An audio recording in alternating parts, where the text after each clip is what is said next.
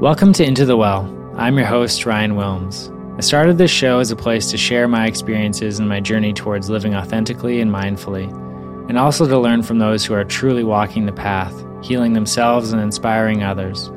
By balancing the mental, physical, emotional, and spiritual, we can learn to live in harmony with ourselves and our environment. We'll be exploring different tools and modalities used to create sustainable well-being for a fulfilling life. So thank you for joining me.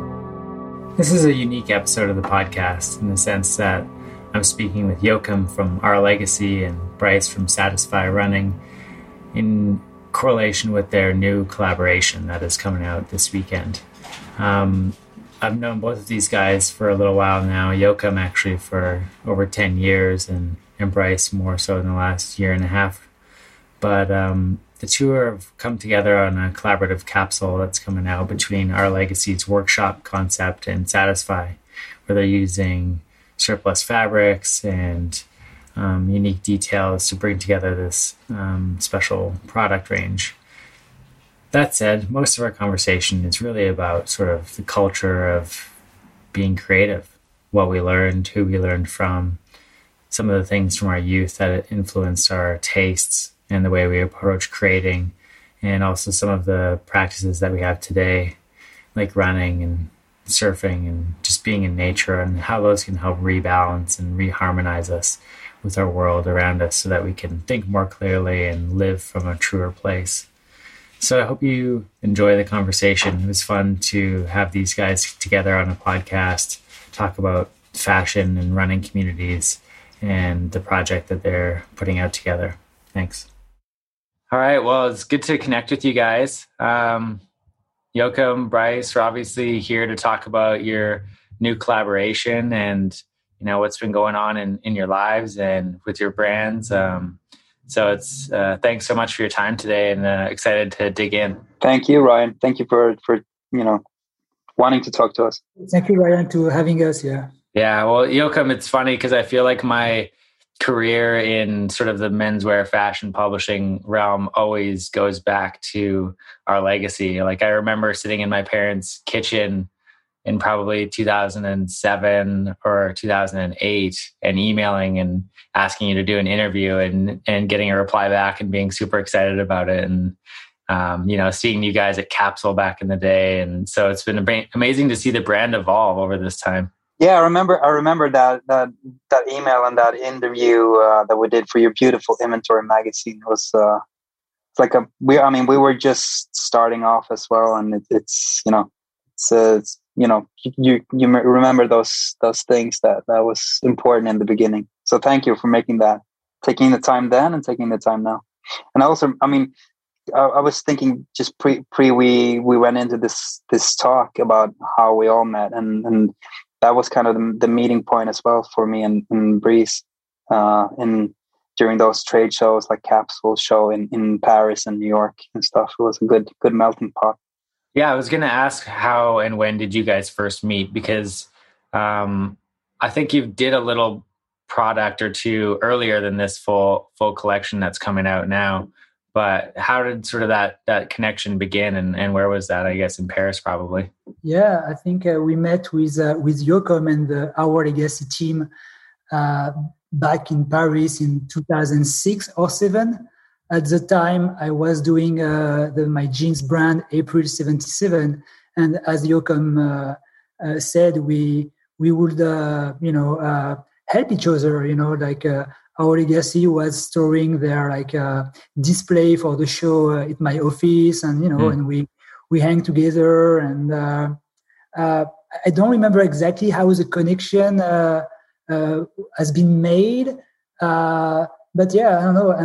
And with Joachim, we have a similar kind of hardcore music past, So I remember one of the first time I met Joachim, he sent me some songs from his hardcore band he had in the late maybe early 2000. I don't know. Correct me if I'm wrong, Joachim, but his band was Change. Am I right? Yeah. Change, right? Yeah. Yeah, the Change. I had several bands, but that was kind of the finishing part of my aspirational music career was called the Change. That was 2002, 2003, maybe. and music was great, and I was like, wow, this guy is so cool. Like he was in like in a hardcore, like a straight edge band, and they do like amazing like clothes, and so we connected through like again through culture. Mm-hmm. Yeah, I also remember we used to stay in that beautiful little spot in Manhattan, just off Bowery, called Lafayette House. It's a cute little hotel. We kind of shared the same during those days. So we kind of ran into each other's room and just having fun. Yeah. That's cool. I didn't know that about Joachim and being in a hardcore straight edge band. It's it's interesting, like you guys both having that sort of past with music, and I imagine as youth looking to sort of American culture, both like music and fashion and style quite a bit, probably. Yeah, 100%. It's I mean, from when you were really like a young teenager, without internet and stuff, we're sounding like we're 100 years old here, but that you kind of have this vision and this dream about the States and the culture there, and a lot of it was like coming through, I guess, skateboarding magazines, snowboarding stuff, but a lot of music, looking at CD or LP booklets, like the covers and stuff, seeing what people wore and what kind of stuff they were putting on the fan clays. All these little details were important to kind of you made your own kind of view on what's this about and what stuff are they into and stuff. It's super important for like the making of your who you were about to become. Yeah, exactly. I mean, yeah, you said it all. Yeah. Do you guys have specific like albums where you remember somebody's style, or there was like a specific sort of impact that you're like, oh, this is really dope. Like I want to get those shoes, or this is kind of like for me, really resonate with it. I remember, but unfortunately, it was Guns N' Roses. So I was going to school with like cowboy boots and and like lumberjack shirt, but I was tying my lumberjack shirt like over my jeans. So I was rocking the Axl Rose look, but that was before I discovered like the Misfits and punk rock and skateboarding. But yeah, I mean, we were like, I mean, I come from like a small town like Grenoble, and like the skateboarders, the punk rockers, like the headbangers, we were just freaks, like hanging among other freaks, and this is how we. I mean, I guess this is why we became what we are now. Like when you grew up with like the do-it-yourself, and you have to figure out like, okay, why is this band is dressing like that? So what subculture, what subgenre style is that? And then you start to understand like how fashion. And it's not exactly fashion. It's like how a subculture like peak like like military jackets or like worker trousers, and adapted to its culture. And once like you start to understand this, it's like it's magical. Yeah, and you kind of see the. You connect the dots a little bit and seeing. And when you were young, what's fun is that you weren't that afraid of changing fast. You could go from baggy jeans and wearing Vans or Airwalks to the next month you're into like punk from San Diego and you're dressing like a mod, like with the short tight pants and shirt tucked in and this whole vibe and I can feel now, like looking back, you see where you kind of found out about all these different inspirations and all these different subcultures kind of blending, and you've picked your racings. Now you took the best from all, and you kind of made that into what you like today. I mean, I can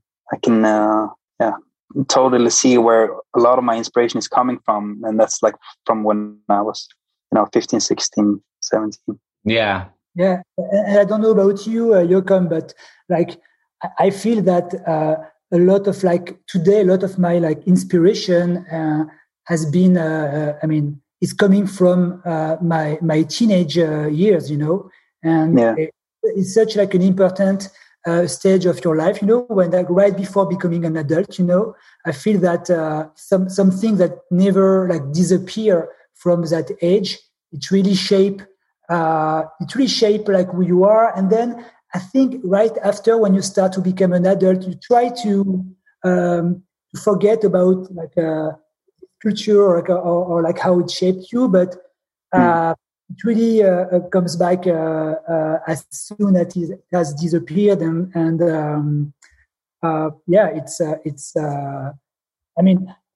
to me, being in the punk rock scene and the skateboarding scene, has changed my life. I wouldn't be the person I am today if I was not among the freaks in my small town in Grenoble. No, me neither. I hear you and I agree 100%. Same for me. Yeah, I think it's interesting. People of, I guess, my age and older, for the most part, or maybe a little bit younger even, the internet was so new at the time. And so it was really about, for me, it was definitely a lot of album CD covers and the liners and music videos. And I was in growing up in Canada, and I was pretty into hip hop and rap. That was my kind of main source of inspiration. And even on our music channel, it was only 30 minutes or 60 minutes of rap a day. So I would have to make sure I could see those 5 songs that day. And then also from athletes playing basketball or soccer, football, things like that as well. But, it really forces you to engage in such a deep way that now, people just scrolling Instagram, scrolling Hypebeast, whatever it is, there's so much, it's so much more unnecessary to really sort of engage in a deep way. And I think that, the process that we went through, it really helps you learn who you are in a sense. It really helps you to know, yes, I do like this, I do believe in this, or no, that's not for me. And that obviously changes and evolves. Like you said, Joachim, you can try baggy pants and then you wear the tight crop pants and then maybe it's something else. And that's all part of the exploration, I think. And then in the end, you create your own unique version of it.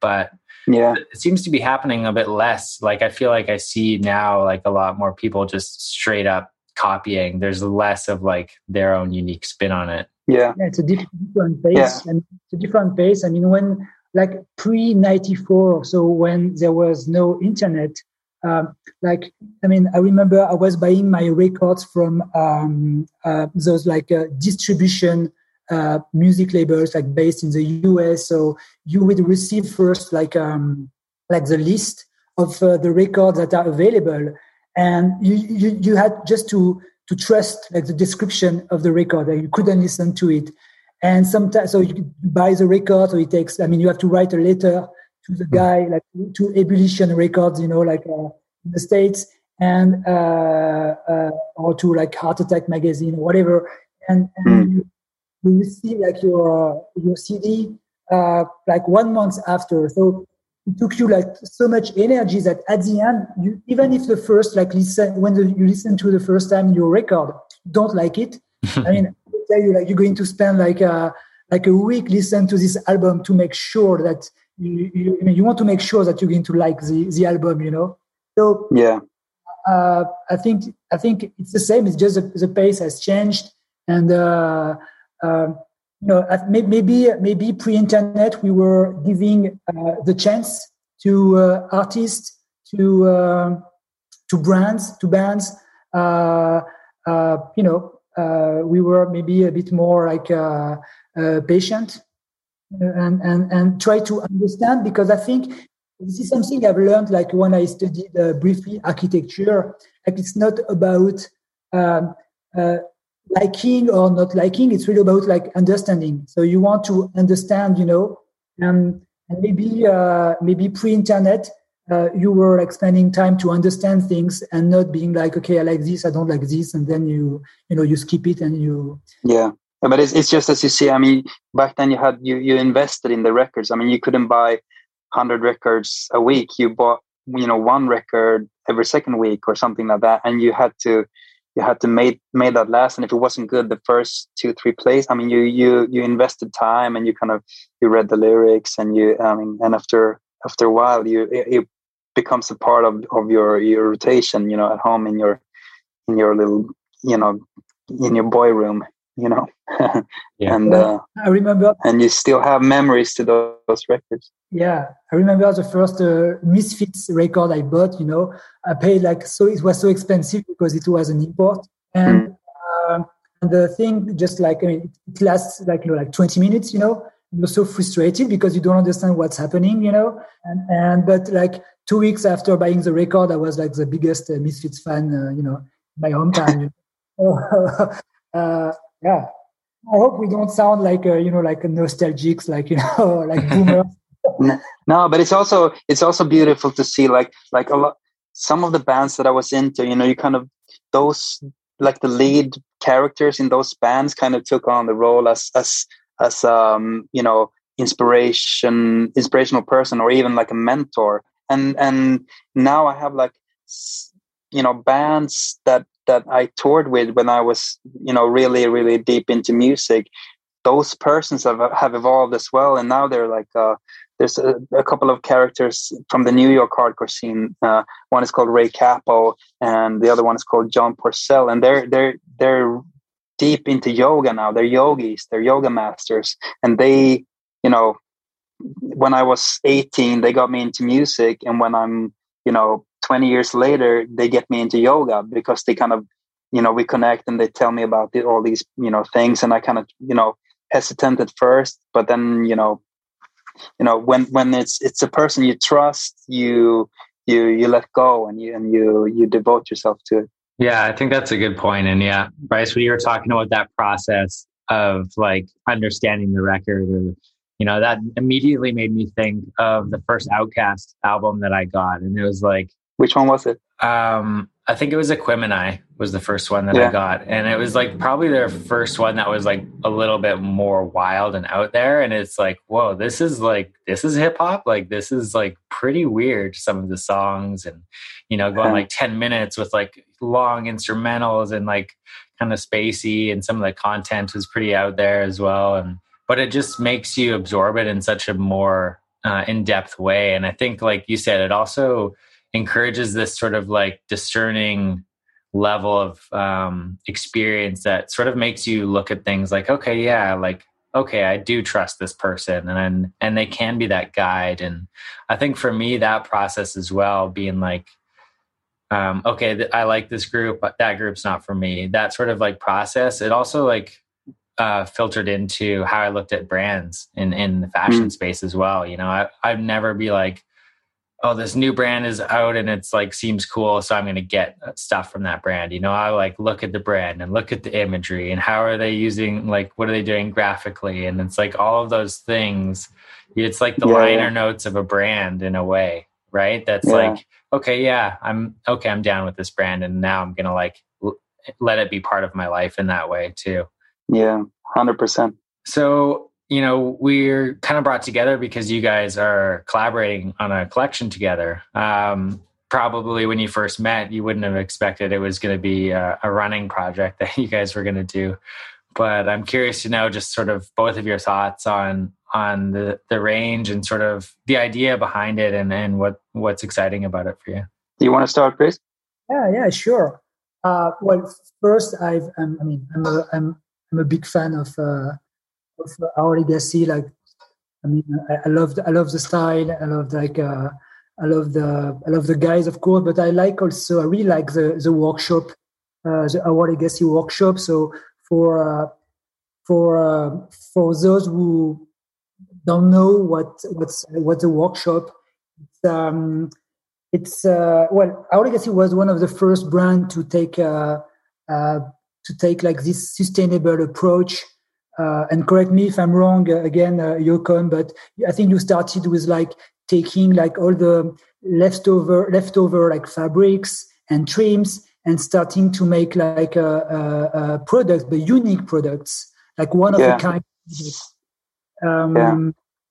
We kind of, after being for so many years working in this industry, we kind of built up this excess of materials, fabric rolls, beautiful stuff just laying around. We produce mostly in Portugal, and we saw this amass of stuff, and just, you know, we got to do something with this. So that was kind of, but we don't just want to, you know, we wanted to do something out of a creative standpoint as well, not just a sustainable one, but out of making something fun, you know, uplifting these beautiful fabrics into new shapes, and kind of revitalizing them. So that was the starting point from creating Workshop after being in this industry for like 10, 15 years. Yeah, and as you said, I mean, it was it's very creative, and especially the fact of doing like it's very hard in our industry to do like one of a kind products, because the process is it's very it costs a lot of money when you want to make just one product or a few products, because it's exactly the same process as if you would make like 300 units, you know. So the cost is very high, but they managed to do like some very like unique products. And I remember like all the like over dyeing products, tie and dye, and like some like great like nylon jackets, and like, you know, we connected with Yocom, and we I think Yocom, you like it was like maybe a few years ago, maybe 2 years ago, like you suggested that we should do something together, like using your fabrics to make some like Satisfy products. But also, I mean, we also like I started to run like in 2015 or 16,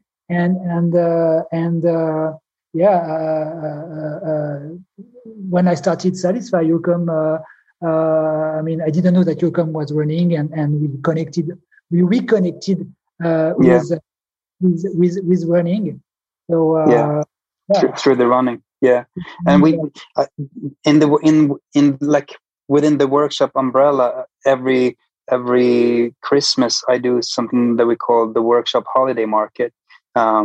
So we've been doing that for a couple of seasons, and then for this last Christmas, I felt that I really want to reach out to people and brands that I admire, that do something that is unique and something special that that I can't really do myself.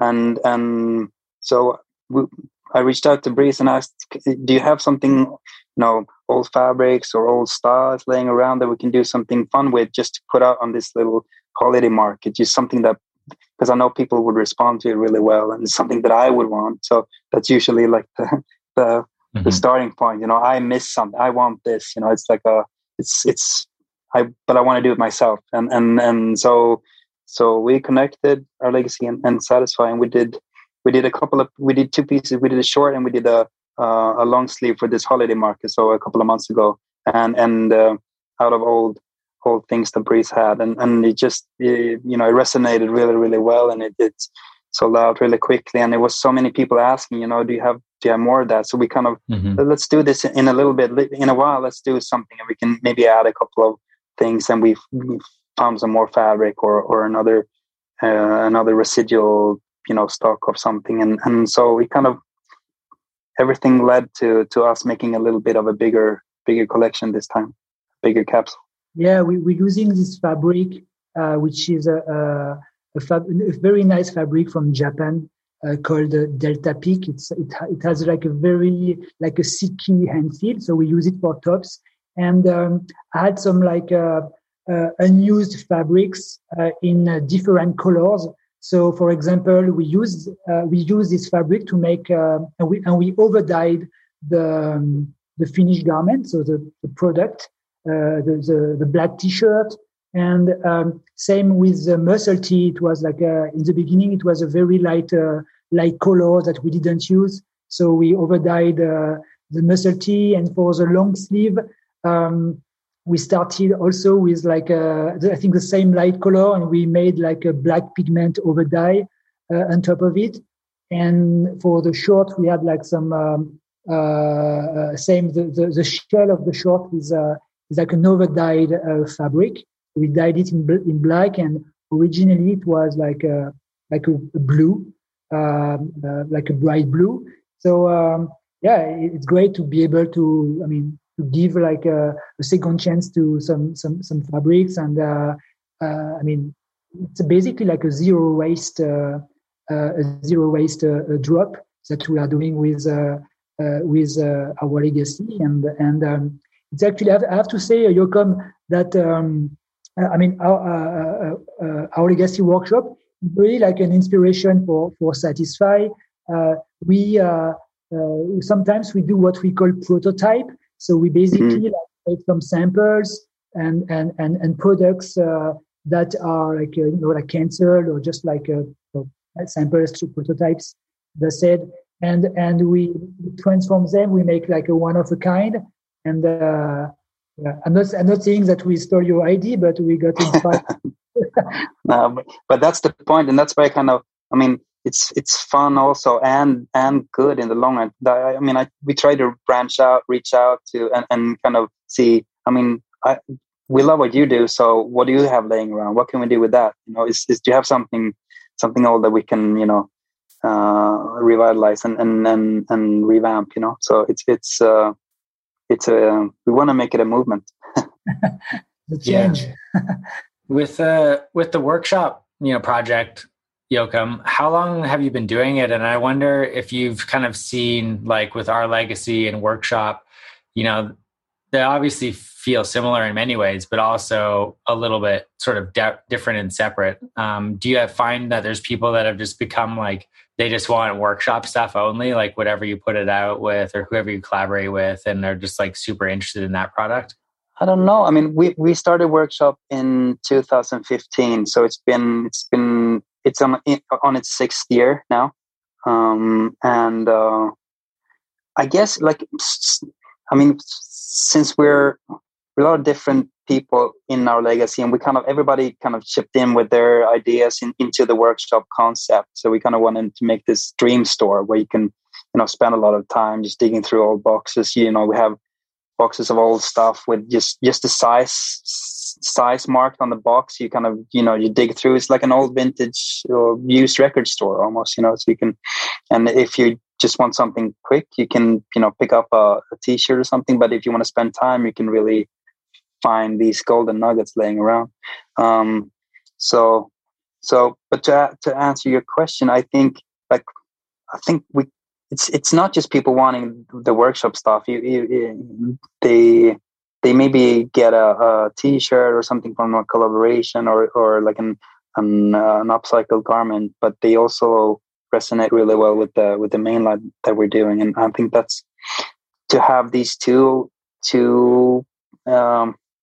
elements that kind of gives each other synergy is really, it's really energizing for us. It's great. Mm-hmm.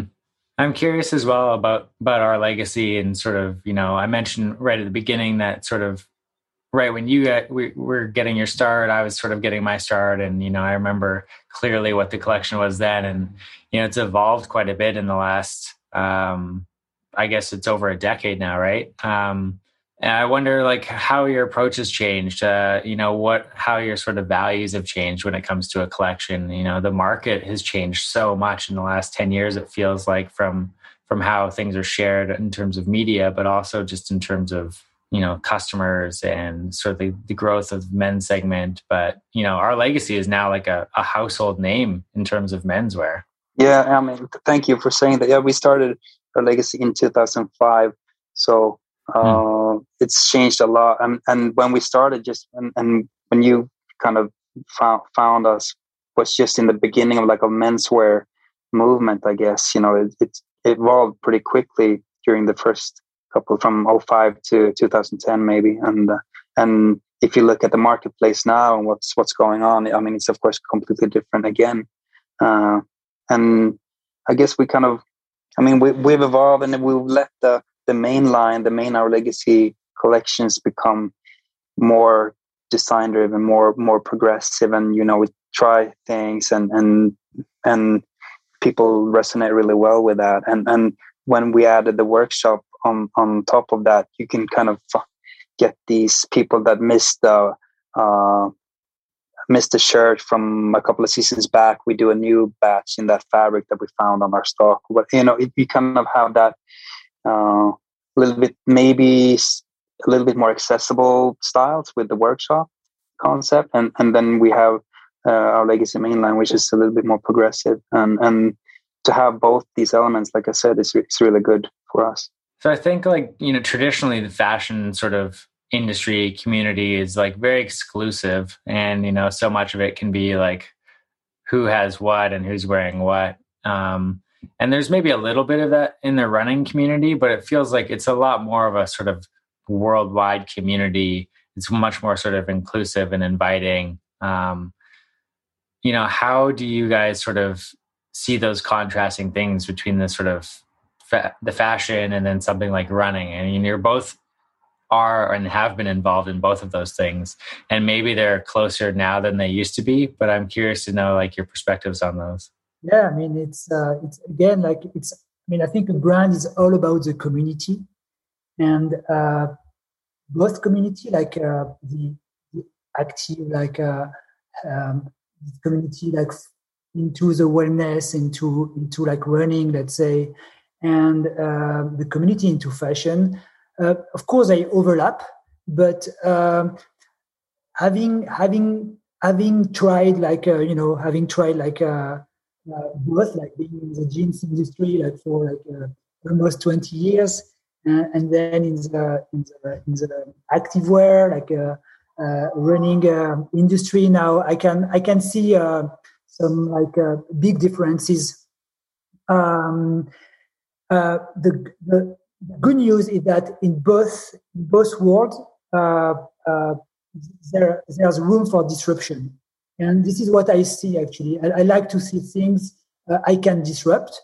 I think with April 77, we disrupt the jeans industry. Like when I started in 2000, we were like very few brands were doing like what we were doing, like a skinny jeans. Okay, so that's the product, but it was more than just a product. It was a culture.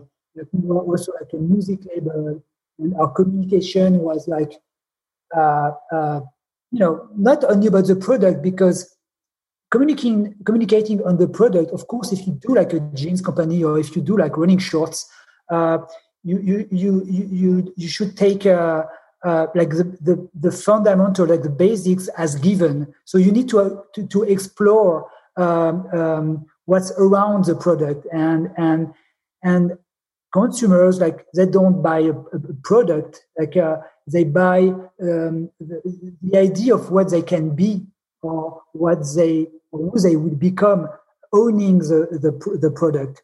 And I think this is where like a wellness and the activewear industry is very interesting, because I like to say that well-being is a new good looking.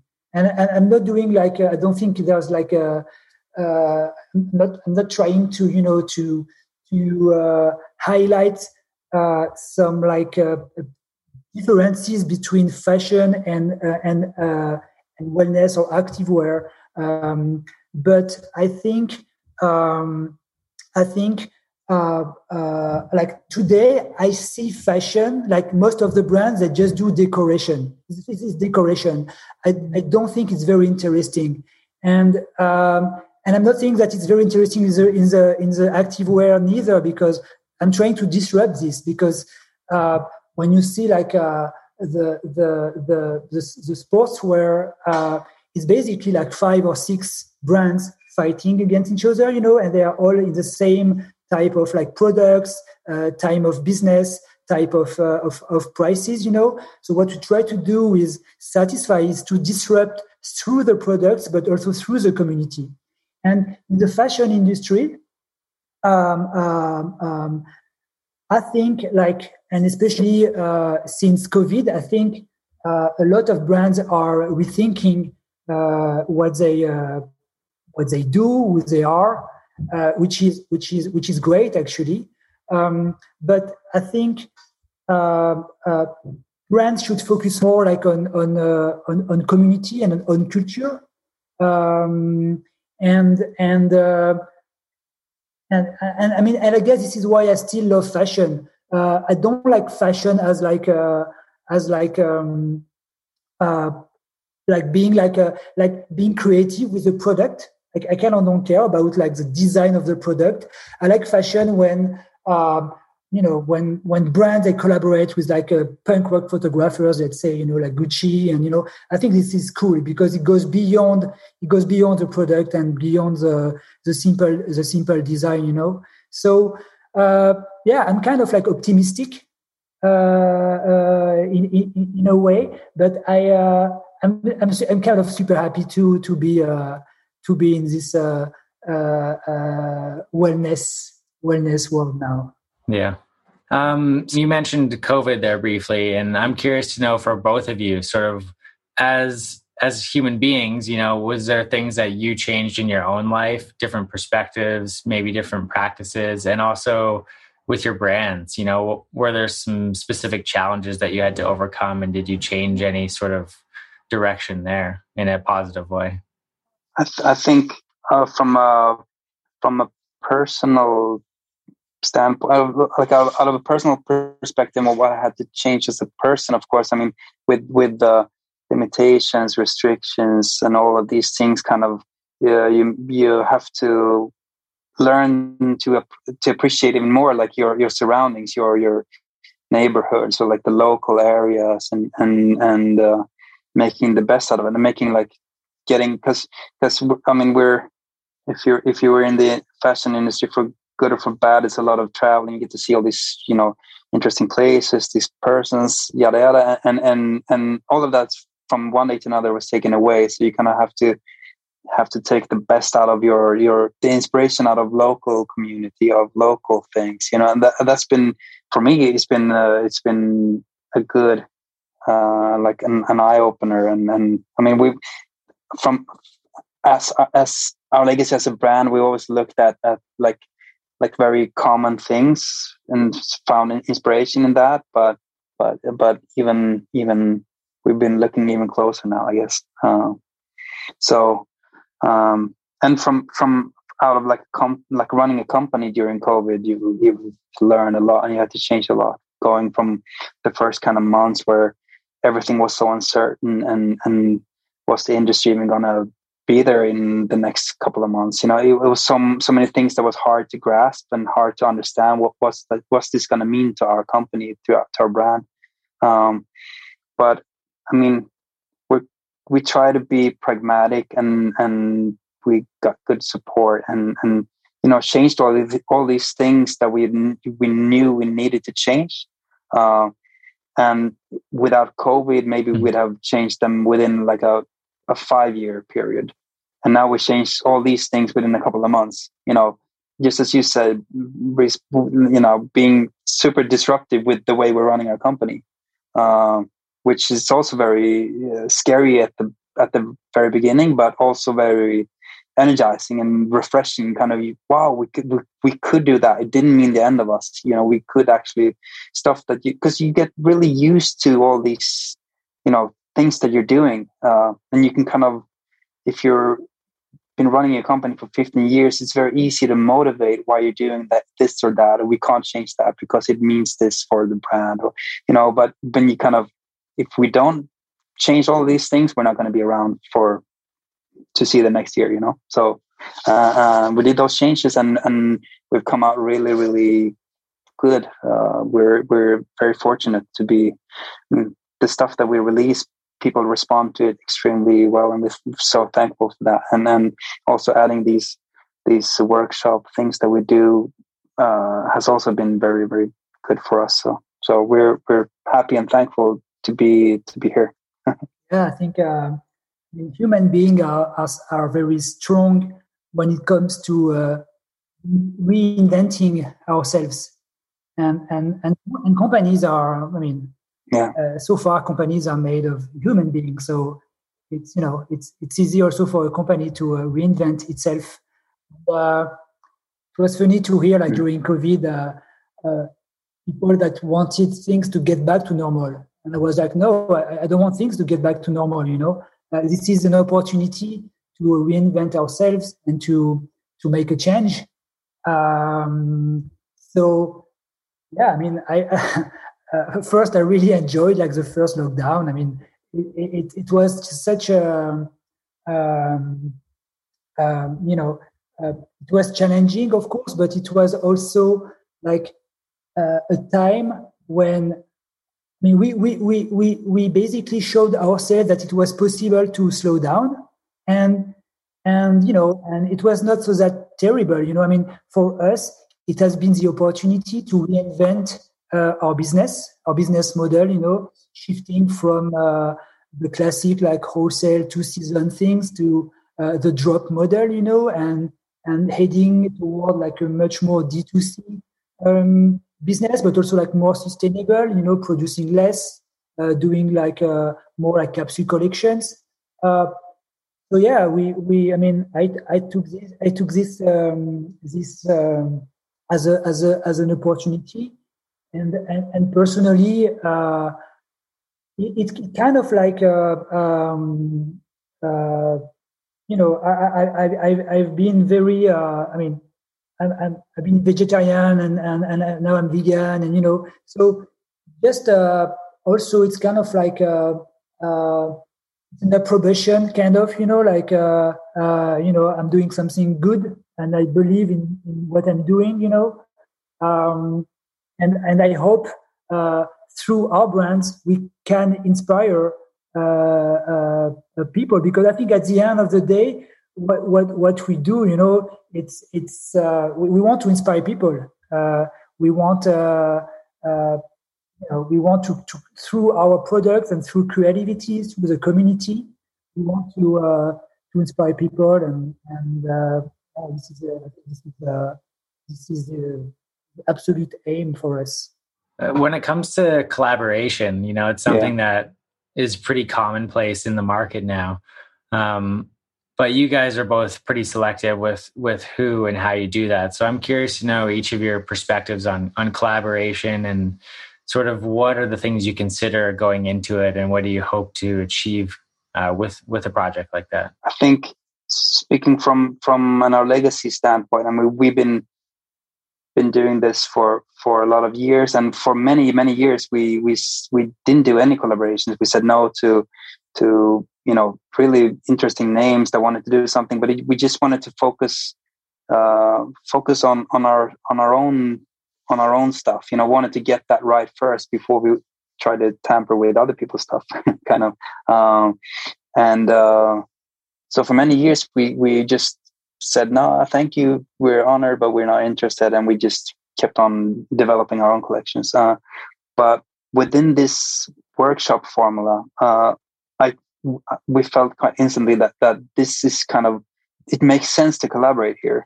The workshop is a little bit more free and playful and allows more. So it made sense, and also to that we try to, I mean, working within these boundaries of just trying to take care of all things, residual fabrics, leftover stock, dead stock pieces. It kind of, the creativity to work within those boundaries is really good for me, and it's fun, and for me it makes sense to not just pair two brands together to create some more product and more things are going out there, but if we connect with the right brand and but try to kind of navigate towards taking care of their old things, or they kind of do something on our old fabrics, and that it makes sense. And we also try to like what we're doing with Satisfy now is to make something that is something that you want to use, and you want to use it over and over and over again. Beautiful things that is desirable, but you want to use them. That's kind of always my starting point, as not doing something just that looks crazy and people want it, but they're never going to use it. It doesn't make sense for me. To make beautiful things that you use every day. That's the exactly. The leading story. And as you said, I think the best collaborations happen the most like natural way. It's we say no many times too, and sometimes we say yes, and we tried with some big names, and it didn't work because because the connection was not there, and we say no because I mean, it's great to work like we do, it's great to I think collaboration should be like a no-brainer, and you don't want to force things. So I mean, this job is difficult, so you don't like add collaboration to make it even more difficult. You add collaboration because you just want to have a good time, basically, So as you said, Youcom, it's all about like connecting with the right people. We share the same ideas creatively, but also like on the business side of it. It's very important. Yeah, I think you made a note there about making things can be very difficult, right? I think from the outside, whether it's a fashion brand or a sportswear brand, like it can look really glamorous, especially when there is travel and, fashion weeks and stuff like that. But when it comes down to it, it doesn't matter really how many years you've been doing it. Making clothing is always really challenging, at least from my understanding and perspective. So I'm curious to know, as you've both been in this industry for years now, what are some of the challenges nowadays for making clothing and continuing to evolve? And is it just always challenging on some level? And it's a good question. I mean, it's depending on how you make your things, and it of course comes with different challenges and different obstacles in the way. The human, like just as you mentioned it before, Chris, that it's still humans in making all these corporations and these companies, and the human factor can kind of make things difficult along the way, always. But it's also the human factor that makes stuff magic. It's working with people with a lot of experience and help guiding, whatever it is. That's the beauty of it as well. But I think, just from what we do with workshop is, of course, to try to make things with the least kind of footprint. That's and it's not always easy making clothing. Even if we use old fabrics, it's still we're shipping stuff back and forth across Europe, and then shipping it towards the end the end consumer, and trying to make that as good as possible. It can be challenging. Yeah, I mean, it's challenging, and especially of course the production and like Youcom, when we buy fabric in Japan, we try to make the product in Japan, and when we buy fabric in Italy or France, we try to make it in Portugal. So you want to so there is an industry, and you have to make this industry fit your standards, and sometimes it's not easy because Satisfy is a very small company, and trying to make this huge industry fit in our standards. Sometimes it's a big fight, but it's a great challenge. And of course, there's also being creative. I think it's tough to constantly having ideas and after 20 years we are still around, and I guess we really love our jobs. Yeah, well, I think that's part of the key is you need to have some passion for it if you're going to be in the business of making clothing. Definitely, but for me, it's not like fashion. It's really, I think it's everything but fashion. It's really about the culture, and like tonight, we're having this conversation. It is great because we speak about music, about sustainability, and we barely speak about the product because it's not very interesting. And this is why I really love also Our Legacy, because it's really about the essential, the jeans, the shirt, the t-shirt, the cowboy boots. It's everything we love, and then you play with the culture. You do a mashup of influences and inspiration and fabrics. but at the end of the day, we want to create like clothes that we are super happy to wear, and always, yeah. I mean, that's what we like at Yocom, right? Yeah, and I think that's what it keeps you going as well, because it's always that you have that fantasy of that garment that you want to make, that you want to wear yourself. And that was, that's what keeps me pushing. I mean, we work a lot of hands-on in around the Stockholm area as well. You do redoing stuff within the actual workshop, which has like half store, half atelier kind of vibes, and hauling things in my boxes of stuff, going back and forth between these places and dropping things off at people, like a tailor shop, remodeling things, or going to the print shop, or all these, like you feel like when does it stop? But it's always that when you get that garment, that finished thing that you had 3 months back in your mind, or 2 weeks back, or the previous day, whatever it is, it's so, yeah. What do you say when it's rewarding is the word. So super rewarding to kind of to get that, to see that, that thing that you thought about, and now it's here. Now you can wear it. And then we're like, okay, what's next? Yeah. And then on to the next. Yeah. But I think it is, like you're saying, like, we're talking about all the things except for the end product, but it's like all of those things are in that product, and people don't always realize that. You might see like a pair of shorts on a website, but it's like, 20 years of sourcing the world for fabrics and factories and all those album liners and all the little details you've seen and made.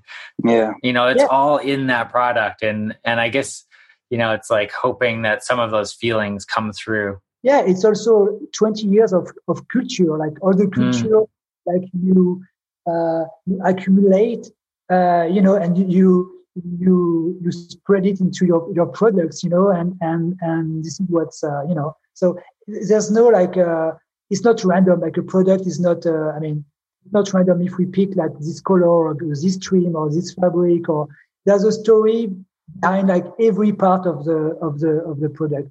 So it's adding cultural value to the product. And what is magical is when the community sees it. Some people, they won't see it, they won't notice it. Some people will see just, okay, that's a cool logo, but some people, they will see, okay, yeah, he made this logo because of this, of that, and this is a super, to me, that's a big reward, when like a small fringe of people like really understand like why you did that, when Our Legacy did the Vans collab, and they got like Youth of Today playing. Was it for the store opening in London, Yocom, or for the? No, we had like a white gallery that we put in. It's a classic New York hardcore band called Youth of Today. That we got to premiere the collection, or like a release party for the collection. Yeah, so. In the fashion industry, like no one cares about Youth of Today, but but for us, it's like no. But that's so rewarding, because I didn't care if I don't really, to be honest, I don't have any. My heroes are never within. Except the people that I'm.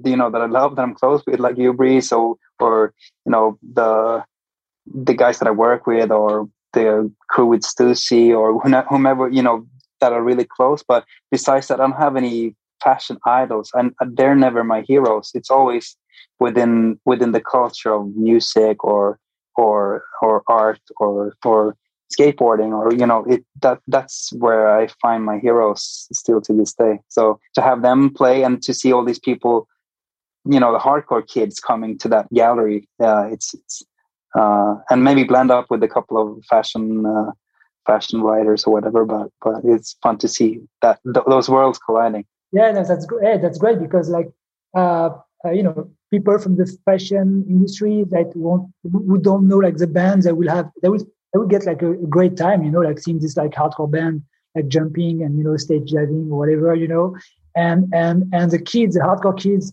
they will get also like the best time of their life, So everyone's happy, and you can like touch and move people with with one message, which is culture, and what our legacy and Satisfy are doing. We add cultural value to the product. Like we take like a simple product, like jeans, like a pair of running shorts, like a singlet, like a shirt, and we're going to twist it with some like cultural detail that some people will see, some won't, but at the end, the product is great. Mm-hmm.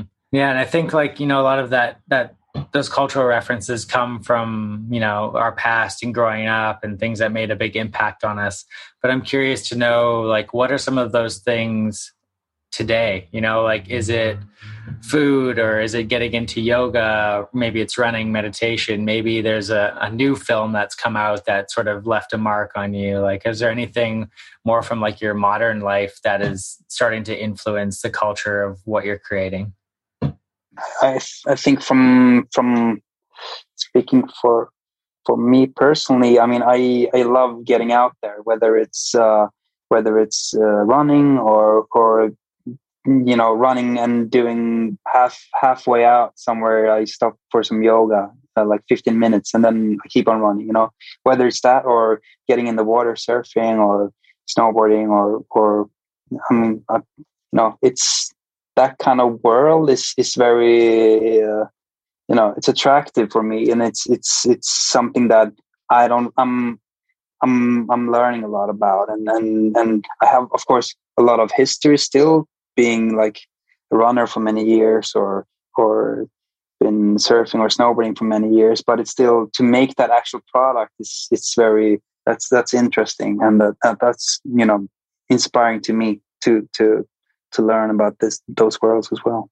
Yeah, same. I mean, I grew up in the Alps, so I grew up like snowboarding, and but then I moved to Paris, and it became more difficult to go snowboarding on the weekend.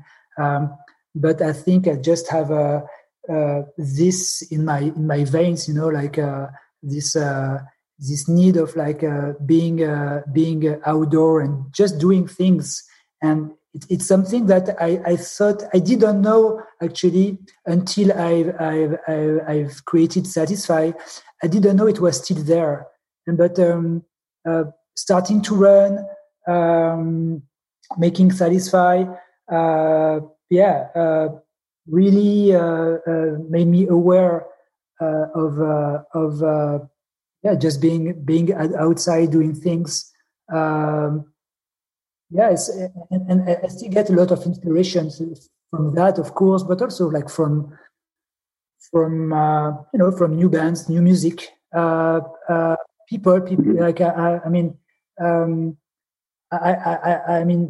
I met some great people in Paris these last 5 years, and I'm learning a lot with these not just people, friends,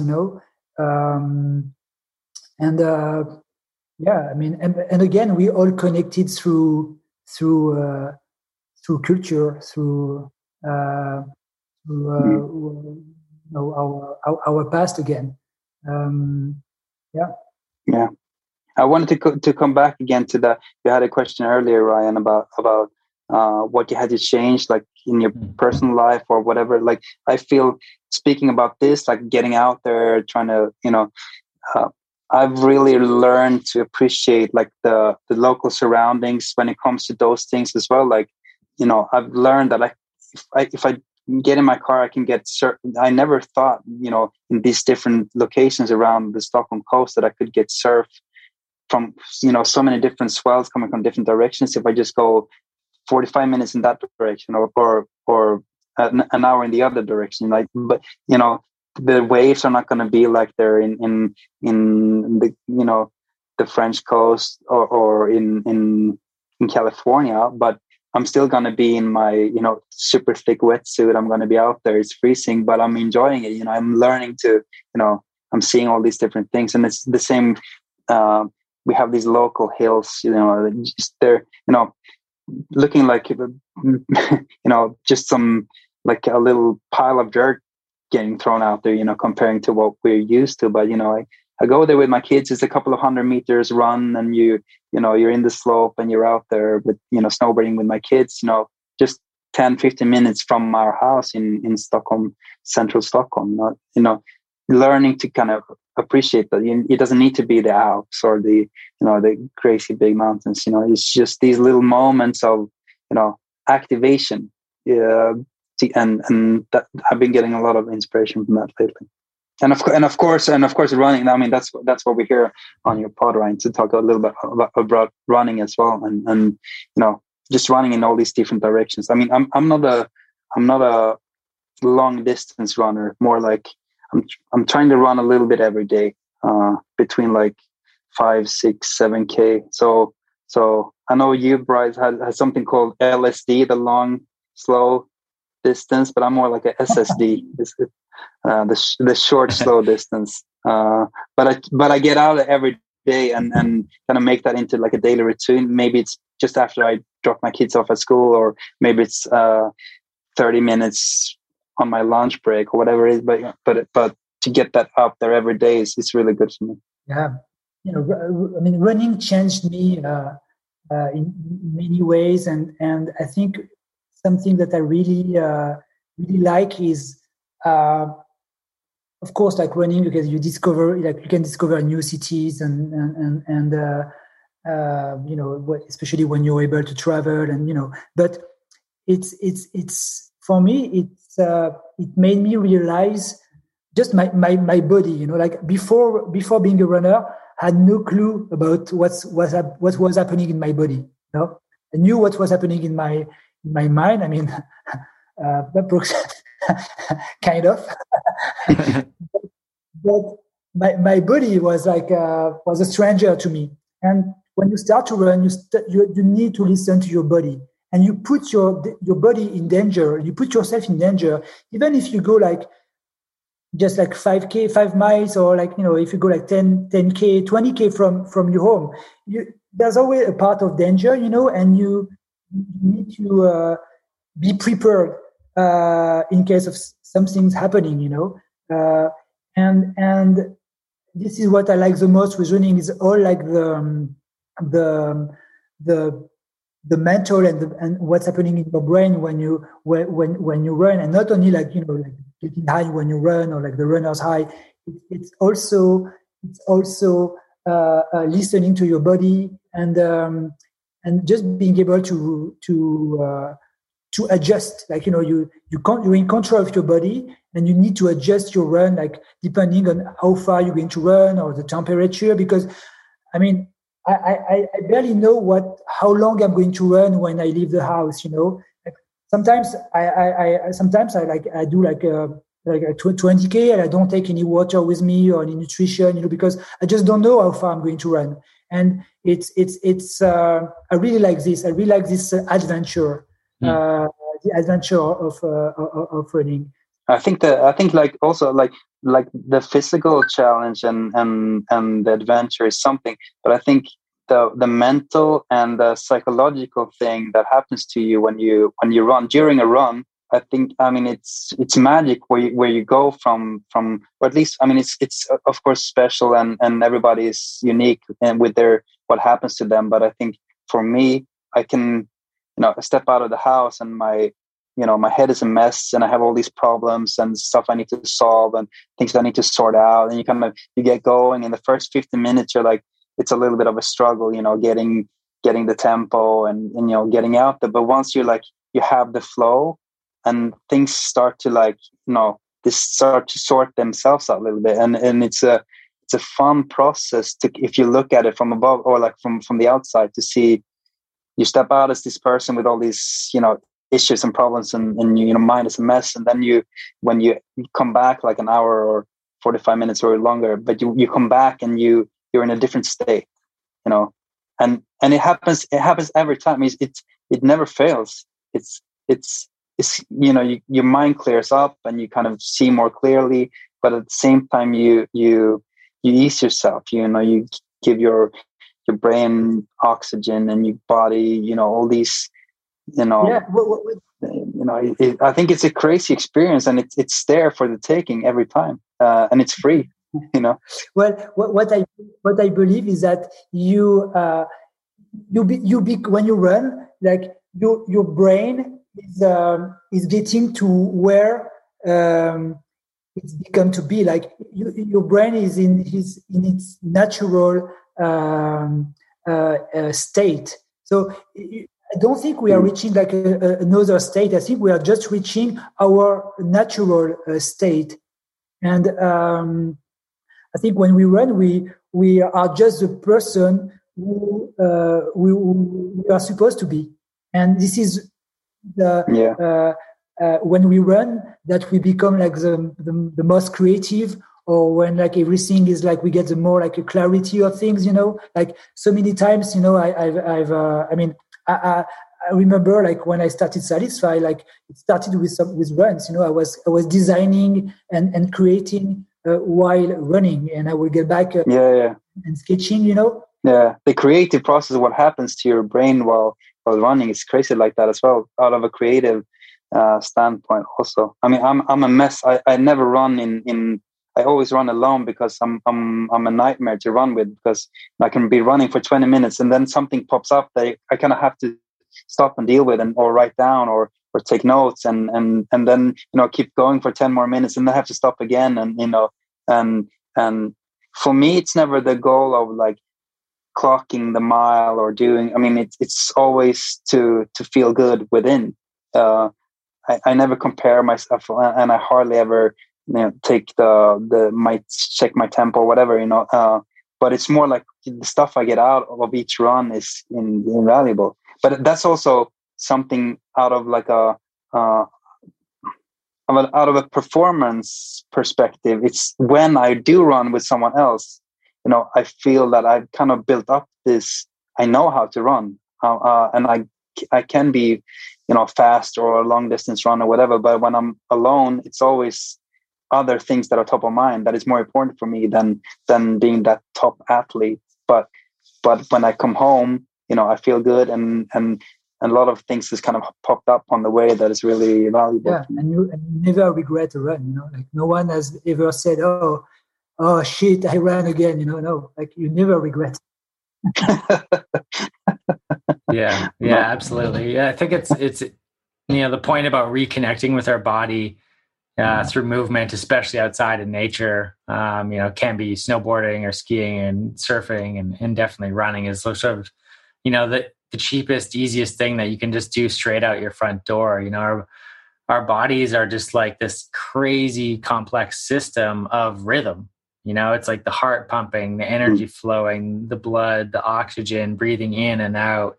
And like that is our most natural nature, right? And it's our mind is the thing that can be opposed to that connection, opposed to our natural rhythms. And if we sit on our computer and drink coffee all day, it just creates more and more separation. So to allow yourself to go back into nature and move, it's just like you said, it's you're being the person you're meant to be. It's a very natural reconnection of all those rhythms, and especially doing it outside, I think just adds more to that. And it is really powerful, and it's a beautiful experience. I feel the same way. It's like you never regret it. It always helps with some clarity and some peace, and those problems that seem so huge, just some of them just are not that big of a problem. and getting outside and getting in touch with yourself is such a powerful way to do that. I found a little bit similar with like cycling as well. Like there's a park near my house, and I'm like, I had no idea how big it was, and so I've seen all parts of LA that I never would have seen otherwise. And I've made friends that I didn't know before. And so just moving outside, getting in touch with our own rhythms and nature, it's so important. It's essential, really. Yeah. Beautiful.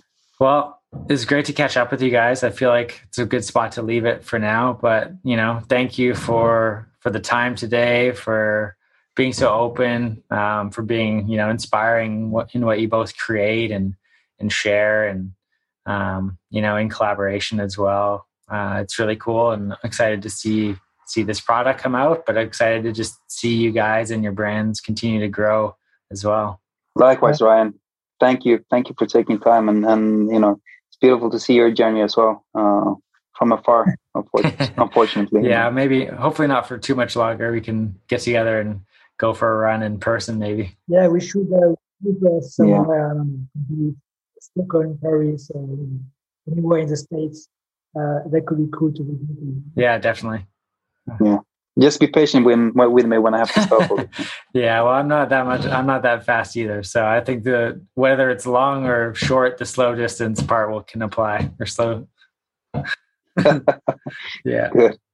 Good to talk to you guys. Take care, guys. Bye. All right. Peace. I hope you enjoyed this episode. Whether you listen to it on Spotify, Apple, or through our website, it would be great to hear your feedback and thoughts. If you're able to leave a review, it'll really help us share the message and share the podcast with more people. Thank you.